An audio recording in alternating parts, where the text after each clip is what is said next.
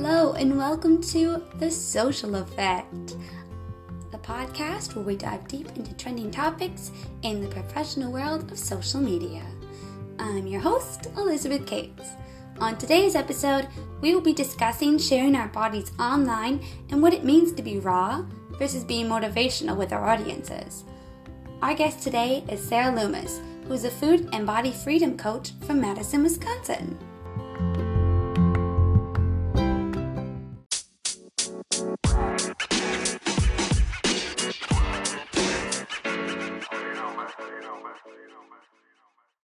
Hello, Sara.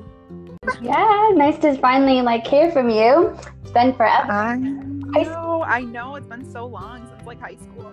I know. So, but that's funny because we've been following each other on social media for a long time. So we've been watching each other's stories, I suppose, from afar.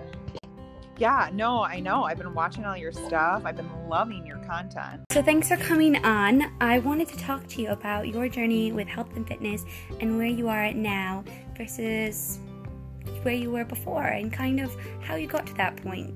Yeah, no, absolutely. Well, first of all, thanks for having me. And yeah, so really what happened was in about, I'd say 2013, 2014 is when I started to become super aware of the fact that my body was, at the time, I was living in a bit of a larger body. So what I decided to do to counteract that was to go and run marathons. And this lasted for a super really short period of my life until I found what a lot of people have known me in the past for, which was bodybuilding. So the marathon running, it just wasn't my jam. So I thought, okay, well, what about bodybuilding? So, and I didn't even know what bodybuilding looked like at the time. So in 2015, I remember telling my partner, you know what? I want to wear one of those bikinis and go up on stage and do that thing. I don't even know what that means, but my friend did it. So I want to do it.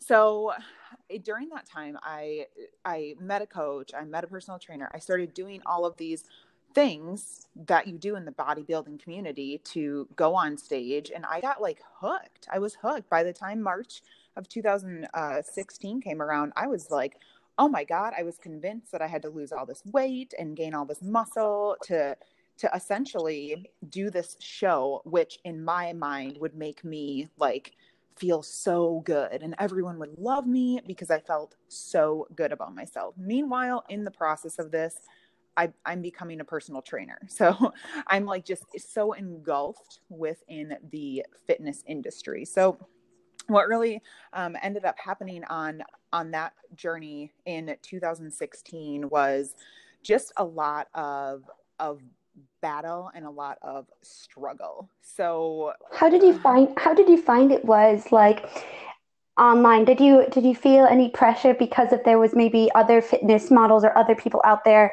showing their bodies? Did that make you feel, oh, I have to do X, Y, Z to get like them so then I can win a competition? How did that make you feel, I suppose, in your relationship to sharing online? Because I know I watched your story, so I watched your journey when you were doing the fitness. So tell me a little bit about that, how you felt. Yeah. Well, that was the whole thing that made me do it. Was I saw my friend on there on social media. That's where it was. I didn't even see her in person. Saw just one picture of her on social media, and I was like, oh my God. That is it.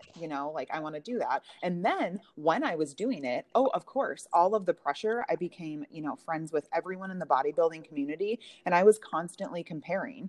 And as we know, comparison is the thief of joy. But at that time, I was like, I need to be like that girl and that girl. And oh my God, look at those biceps. I don't have those. And it was just this constant comparison cycle that never ended. So yeah, social media was a huge detrimental effect, I would say, on my growth, just as a person. Yeah, and then I always think about that. I think about, there's two ends of the spectrum. One being you have mukbang videos, which I love, and then you have the other ones where you have the online diet culture, and you're not sure where I fit in, what should I be doing, what I shouldn't be doing. And I think it's kind of like finding a balance, isn't it? So tell me about how you ended up finding your balance and doing what you're doing now. Yeah. There is such a balance. And guess what? That looks different for every single person. So I'm speaking on my behalf of what the balance for me looks like. And it wasn't until my like third show I was going to compete in where my body was dying. Like I was in the emergency room and my body was dying. So I decided that that is not the life that I was meant to live. And I took a step back from that really just like space and decided that I was going to just find so much healing in the process, but still be able to move my body in a way that supported me. So for me today, what that looks like is, 30 minutes of hula hooping, some walking, and maybe some weights thrown in, maybe a core circuit. Like it's super just simple, sustainable wellness versus pounding in the gym for 2 to 3 hours a day, which, had its place and time, but now it just no longer serves me where I'm at right now. So tell me about where you're at right now in terms of what you're doing professionally. So you're aspiring to be the food and body coach, is that it? Or tell me a bit about where you are now. Yeah. So it completely has, I always say, oh man, I wish I wouldn't have done bodybuilding, but I'm so happy I did because it has brought me to this space of food and body freedom coach. So right now I am currently in a program that I am completely loving. And I am starting to take on clients, and it's just so beautiful because they're women that were struggling with the same exact things that I was struggling with. So yeah, just supporting women specifically in their food and body, just fight and struggles with themselves and not being able to have things and just restricting. So it's just been such a beautiful transformation that I've been able to have, not only with myself, but with other women. Yeah, I feel it's extremely important, especially now, because the space I'm in, I always see sort of like the two ends of the spectrum, and I kind of think to myself, where do I fit in? What's going to make me feel the best?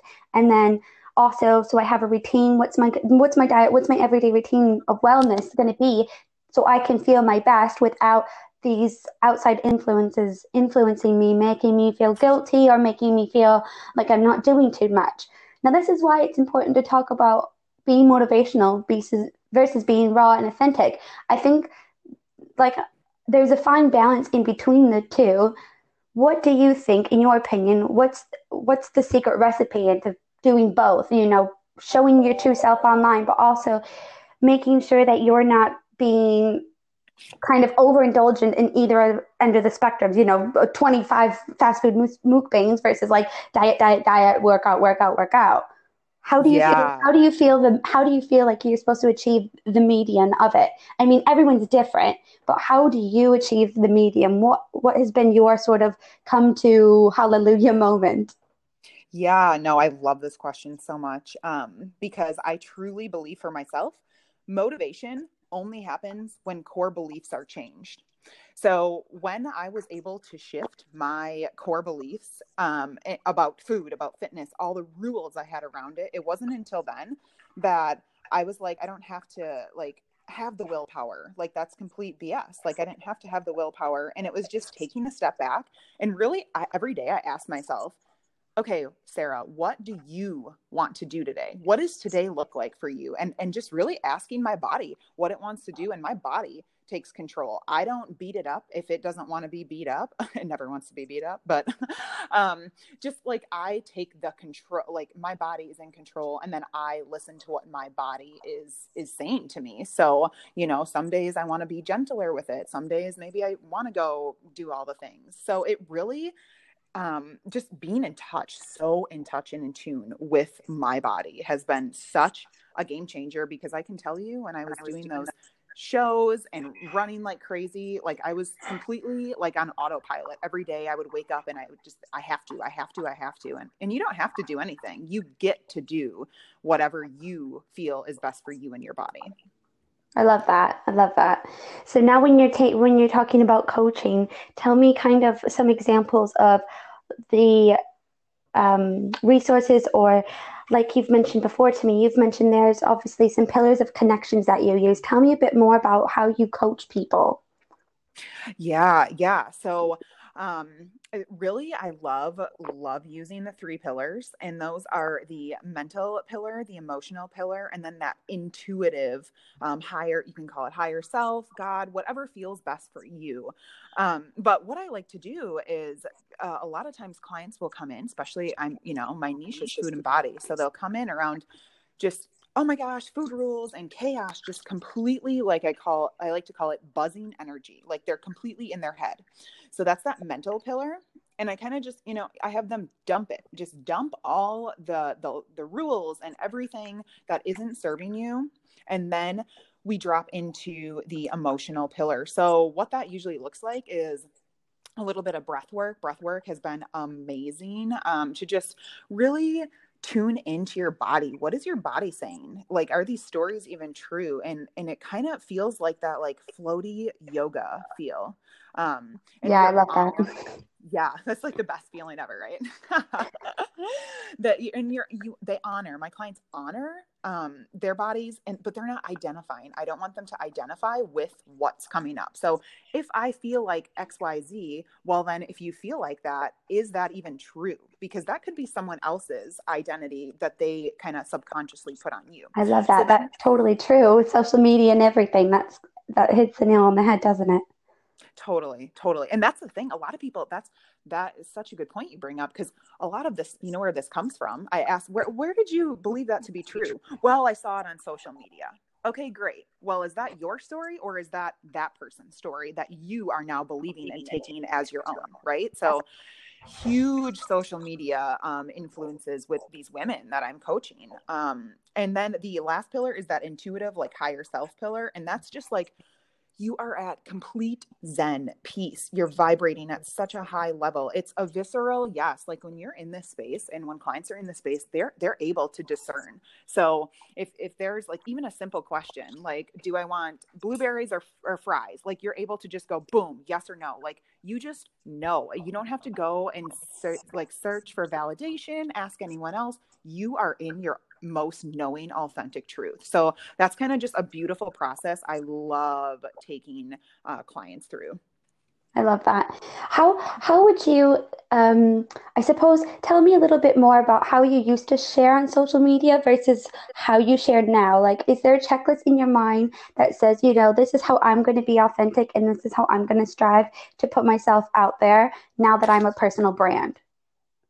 Yeah, that's so good. I feel like before I was just like, I'm going to share like every day I was like posting my bicep or posting like a perfect angle or, something, and getting all of this validation from the bodybuilding community. And I just kept doing it because people were, again, that is a key word in social media, is validation. When people tell you, you look amazing, oh my gosh, you look so good, you're just going to keep doing what you're doing because you're getting validated in a unhealthy way that you're doing those things. So I just kept posting and having the time of my life, which ended up, obviously not being the time of my life. But now when I think of social media now, it is just so different in how I show up.